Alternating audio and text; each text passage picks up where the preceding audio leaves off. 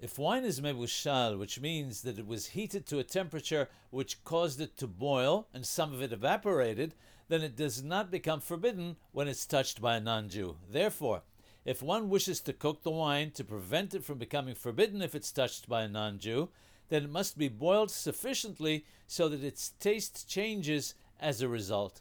When buying wines, one must read the bottle carefully to see whether the wine is Mebushal or not.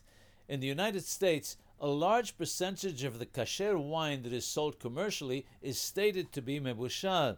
In Israel, however, Mebushal-denominated wines are much harder to come by.